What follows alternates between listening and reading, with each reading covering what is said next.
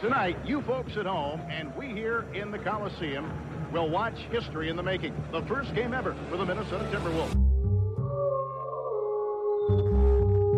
Hey, one more. I'm selfish right now. Just give me one more.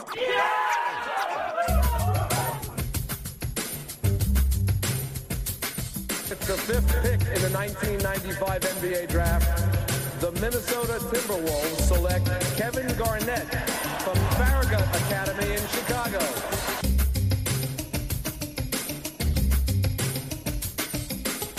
And the Minnesota Timberwolves are going to the Western Conference Finals. Happy birthday, Kevin Garnett.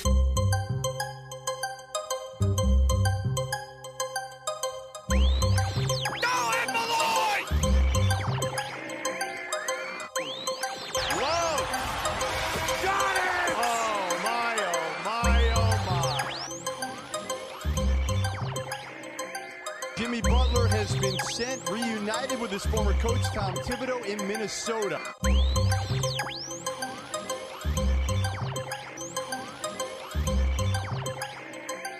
I'm excited to be here.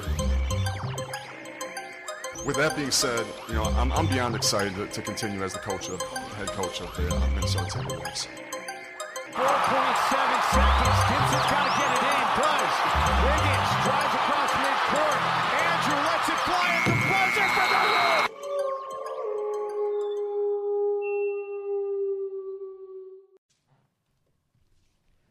Welcome back to the Howl. Would be nice if we had better circumstances to come here with, but unfortunately, right now with the Wolves, there's not a lot of positivity. We are coming back at you just after recording this, just after the Game 4 of the regular season, and we'll jump right into this one. But obviously, for anyone that watched it, definitely not the best game we've seen all year. Granted, Timberwolves are missing two of their most important players in Josh Okogie, arguably their best defender, and of course their best player, obviously their superstar, Karl Anthony Towns. Now this game barely starts, and the bad call's already starting as Rubio gets called for a terrible call. And Rubio is livid about this, and I don't blame him. They show the replay, and Jim Pete talks about how Paul George actually grabs Rubio. Rubio does nothing, and so it's very frustrating, and I've seen that a decent amount this year. I think that the NBA officiating so far has not been good. Now, granted, I'm harder on the officials than almost anybody, but at the same time, I'm also very quick to praise them when they do a good job. It's just the problem is they don't do a good job very often, and it's very frustrating as a Wolves fan because I do think we get the bad end of the stick way too many times. But anyways, we're moving on. Wolves with a great start to this game. We talk about lack of positivity. You had some positivity as this thing started. We were up 8-2 early. Lots of guys contributing. It was very cool to see. And the one thing I want to say is I want to challenge people to watch, and I mean really watch, Naz Reid. To me, I think he's very unfairly criticized. Now, it's been a little less this season, but last season especially, one problem I had with Naz Reid, it wasn't even his fault, and this goes back to the officiating we talked about. He was really officiated poorly. He got called for a lot of bad fouls. Like, not fouls that are bad in terms of he did a poor job and he made a mistake committing them. I'm saying, like, things that were not fouls that should have been actually good defense, and in turn, it really hurt him in many aspects. So I just challenge people to watch Naz Reid a little more closely than I think a lot of people have been, because people are so down on Naz Reid. Now, I'm not saying he should be the starter. I'm not saying that at all. I think he's a solid backup, but he's better than I think most people give him credit for. Keep in mind, he's not some 25-year-old that's been in the league a long time. This is a guy that is very young, and he's still growing into the player that he's going to become. But he's a solid passer. In some cases, he's shown the ability to be able to drive to the hoop. He last year was a very solid three-point shooter. There's lots to like about Naz Reid. Of course he needs to get better. No one's saying he doesn't. And he's definitely not some amazing player where Towns goes down and you say to yourself, oh, great, Naz Reid gets to start. Now, I'm very positive about getting to see more Naz Reid minutes, and I think that it can definitely help his development. But the big issue for Naz right now is going to be the rest of the starters need to step up. And so far, that is something we have not seen. And so when you're asking, let's say, Naz Reid to do more than he already needs to, I think that just makes things a little tougher. Wolves defense, very disruptive early on. But again, I have to gripe about this, and that's D'Angelo Russell getting put in no-win situations with mismatches. I understand we're doing switches. I understand that the scheme is a certain way, but time and time again, we have D'Angelo Russell up against guys that he has no shot. And in this game, early on, he's in the post, basically, trying to guard Nick Batum. That's not going to work. And Nick easily scored. And I'll say this, I credit Russell for not taking a stupid foul. Some guys try to do a little too much there. You have to understand the position that you're in and do what you can. But in some cases, you just kind of are. So that's one thing I just hope that they sort of address. Maybe watch some film and realize it's maybe happening a little more than you'd want it to. But we shall see. 16-7 after Naz with the impressive drive and score. We talked earlier, he has shown the ability to get to the hoop. Not necessarily something you want him doing all the time, but it's nice that he has that in his back pocket. Another play, D'Lo fouled, takes a shot, and it's on the floor. And it's so strange to me. This happens every single game. And then a possession or two later, it happens to Rubio too, and it's called on the floor. Meanwhile, time and time again, the team we're playing does the exact same thing, and they get shooting fouls. And I need someone to explain this to me, why there is a difference there. Because to me, when you watch the plays, I don't see the difference. A lot of it's this stopping short. If you're getting fouled, if I'm in the shooting motion before the whistle even goes off, how is that not a shooting foul? I don't know. The whole thing is so strange to me. I don't know if this has to do with the kind of that rule you talk about at times in hockey where they say, well, I meant to blow it sooner, I just didn't, kind of thing. I don't know. It's the whole thing is weird to me. Something to watch for. Something I challenge the listeners to watch for when you're watching these games. J-Mac comes in as Rubio, a bit banged up, rolled his ankle. And as they talk about, now I didn't watch the replay of this, but Jim Pete and Dave Benz talked about his ankle rolled like both ways. That was a little, when you're talking about, Kogie's hurt, you're talking about Towns is hurt, you can't afford to lose any more players, right? Including, how about this, you've got Jalen Noel's hurt. You don't have a lot of great depth in terms of guys that are going to be able to bring the ball up. And so you lose Rubio, granted, you've got J-Mac. That's the whole reason J-Mac's here, right? In a COVID season, you just don't know what's going to happen, and it's really, really important to have extra depth. We have that right now, but, man, if these injuries keep popping up, it's just going to get bad. It's going to go from bad to worse, and that's exactly what you don't want to see. But good news is Rubio ends up being okay in this situation. But immediately as J-Mac comes in, he is part of a highlight pass and dunk to Naz Reid. Those two, even going back to last year, had some nice chemistry, which I do think is part of the issue we've seen, at least early on. This team is going to struggle a bit at times with chemistry issues. Now you add in missing your best players, and it's just a recipe for disaster. Paul George really starting to take over this game. And it's unfortunate because you were hoping, can you hold him in check? Obviously, you have Kawhi Leonard that's not playing in this game. Morris is not playing in this game. You wondered if that would help. But unfortunately, in this case, it did not. As he, like I said, starts to take over and helps get the Clippers within 25-23 in the first. Davis comes in, and I'm telling you, Davis has been so frustrating. All I want, though, is for him to not be terrible. And the first time he touches the ball in offense, he takes an absolutely garbage shot. And it isn't close. He was kind of, the defense was all over him. I don't know what he was thinking. And to me, that's been the problem with Davis so far, is I watch him play and I just end up shaking my head time and time again. It's very, very frustrating. And just like that, 9-0 run gives way to the Clippers that are now on top. Clippers, by the way, on fire from three at this stage, and they hit another one. They're now up 33-29 after the first quarter. Speaking of on fire, Edwards hits his third three, and the game is not up at 39. Edwards has the ability to score just in bunches when he's really feeling it. Of course, you have the game before where you had the exact opposite, where he shot a lot. I think he shot around, 6 of 21? That's not good. That's not what you need from a guy that really you have expectations. But again, I'm not that worried about Edwards. He's going to get better. And he has these stretches like this that really make you think, wow, he could really be good. Unfortunately, another game and another Layman and Juancho clunker game so far. Now, we did have a different lineup. Layman did not start. Juancho did not start. We ended up kind of having some shifts as Rubio and Culver moved into the starting lineup. And at least initially, that worked really well. Layman and Juancho, I actually liked the idea of trying those guys together. You'd hope two negatives make a positive. Maybe one of those guys is going to step up. And Unfortunately, early on in this game, you did not see that. The other odd thing, and this is weird to me, but Edwards can't miss from 3, but he can't seem to hit a mid-range shot. And Russell, by the way, just the opposite. Can't hit wide-open threes, but he's hitting the mid-range. How about this? Let's stop taking so many mid-range shots. Both Russell and Edwards have taken far too many mid-range shots for my liking, at least up until this point in the season. Granted, I do think Russell is a very solid mid-range shooter, so I'm not saying he needs to get rid of it altogether by any means. If he's open, I like that he takes that shot, but I would love both these guys not only to focus maybe a little more on 3 as opposed to the mid-range, but also let's get to the hoop. Let's drive to the hoop, guys. I think we need to take – there's a reason the modern NBA focuses on three-point shots and shots at the basket. Both those guys should be more than capable to get to the hoop. I'd like to see that added a little more to their game, or at least see it a little more frequently. 12-0 Clipper run as the Wolves have no defense and no offense. And I'll tell you right now, this lineup sucks. This was Layman, Juancho, Edwards, Russell, and Davis. I don't know what they were. I mean, granted, they're trying to throw stuff at the wall, see what sticks, but let's not see this lineup again. This lineup just is not, it's not it. It isn't it. And here's part of the problem. When you have no Josh Okogie, you are crippled defensively because he is such a good on-ball defender. Now, granted, Jarrett Culver's been very, very good this year, but Jarrett Culver, just a very frustrating game from him.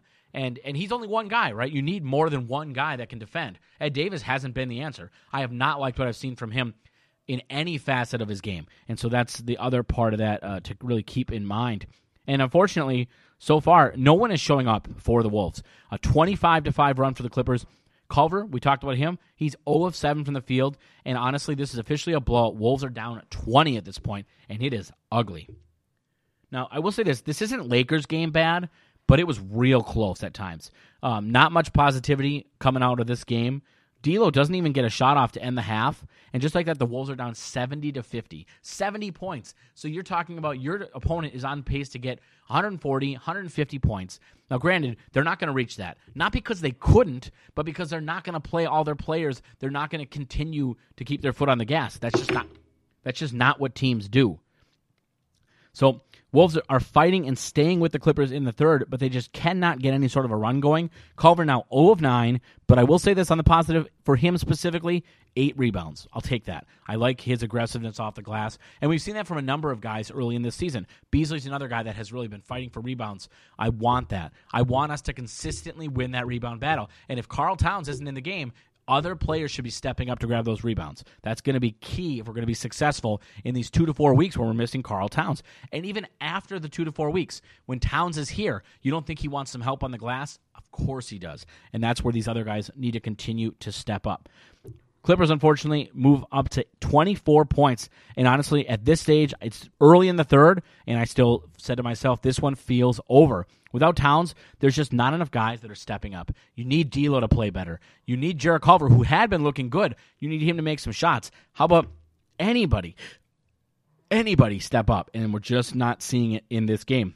Now, Vanderbilt does end up coming in, and the one thing you say to yourself when you're watching these games is, can we get some of these young guys in, and can we get some positivity? Can they play well? Can they look like they can contribute down the line? Vanderbilt, by the way, scores on a nice drive, and maybe he can be that bright spot we're looking for. As Dave Ben says, he is making the most of his minutes. I'm going to add in passing and rebounding. I really like what I see from Vanderbilt early on, but still, not there yet. But I'll say this. I want to see more minutes from him. I want to see less minutes from Juancho and less minutes from Layman. And I think that needs to happen sooner than later if we're going to right this ship. Granted, we're 500 right now. I get that. But things are going to get ugly before they get good if we don't make some changes. D'Lo now with back-to-back threes. How about this? It would have been nice to see him hit those shots when it mattered, as we are still getting completely blown out. I mean, this game is over, and you're saying to yourself, you're getting open shots now, and you're making them. Sometimes D'Lo hits these shots that he has no business even shooting, you say, right? We talk about this every episode. But in this game, early on, he was wide open missing shots, and you just can't be expected to win games when that's happening. I mean, that's just bottom line. McDaniels, by the way, comes in around the 7-minute mark for anyone that wants to rewatch. I don't know about you guys, but I tend to watch games once, maybe twice, maybe 3 times, depending on the game, or maybe highlights. I really dive deep in these games because I want to bring good content to our show, but also I really want to understand the different players, their roles, the things they do well, the things they haven't, and how they're growing as players. I think that's important. Also watching things like chemistry, watching the rotations, what works, what doesn't. Stats can only tell you so much. In many instances, you really need to watch the games to get a feel for how guys are playing. McDaniels, by the way, scores immediately after he comes in, and it's easy to see why people are so high on him, why the Wolves are so high on him. Now, I believe some people talked about how prior to the college season, McDaniels was considered one of the top prospects, like going into the college season. Now, granted, it didn't turn out that way, but he's a guy that has a very high ceiling, and if you can get something out of him now, I think that would be huge. And I'll add this: Vandy continues his solid play in this game, and it may be time to consider giving him minutes over Juancho and Layman. I think both those players have proven that they have, they're at least going to be solid enough where I feel like it's worth a shot to say to yourself, right, let's just see, right? Can we get an idea of what these guys bring? Will they be able to do something that the guys that we're currently playing, Juancho and Layman, can't do, right? And to be honest, right now, Juancho and Layman can do basically nothing. Now, I'm going to give him a little bit of credit, Juancho that is. In that Laker game, I definitely thought he was improved. I thought we saw some glimpses of the player we had last year. The guy that could make shots, the guy that did some nice things. But aside from that game, we just have not seen it. And what's the harm at this point? Now, again, people like to stress you don't want to play guys in bad situations. You don't want to rush into things with young players. But at this point, I feel like it's worth trying. No one's saying to do it for long term. We're not trying to ruin their development. Give them a shot, though. Maybe don't even do it together. Maybe you say to yourselves, all right, we're going to give Vanderbilt a shot to start at the 4. Let's see what happens, right? Let's get some consistent minutes from McDaniels, right? Let's just see what we can do with that. I think that's more than fair. Final score, though, in this game, Clippers do take it 124-101, and to me, 23 points does not do it justice. I don't think this game was really ever that close. I mean, bottom line, that's just how I feel. Things that we want to touch on, 2 of 8 for Beasley. That's not going to get the job done from three-point line. That's not going to do it. Now, 7 of 8 from the free throw line, we'll take that. We'll take that all day long. By the way, 14 of 17. Generally, the Wolves tend to be a very good free throw shooting team in terms of getting to the line. We didn't see it here. Now, they won let's say this. They did win the free throw battle, right? They shot 17 and the Clippers shot 16. But 17 is just, to me, it seems low. So that'll be something to watch going forward. But the guys, there's a number of players we just need to be better. 4 of 11 from 3 for Russell. It's not going to cut it. It just isn't.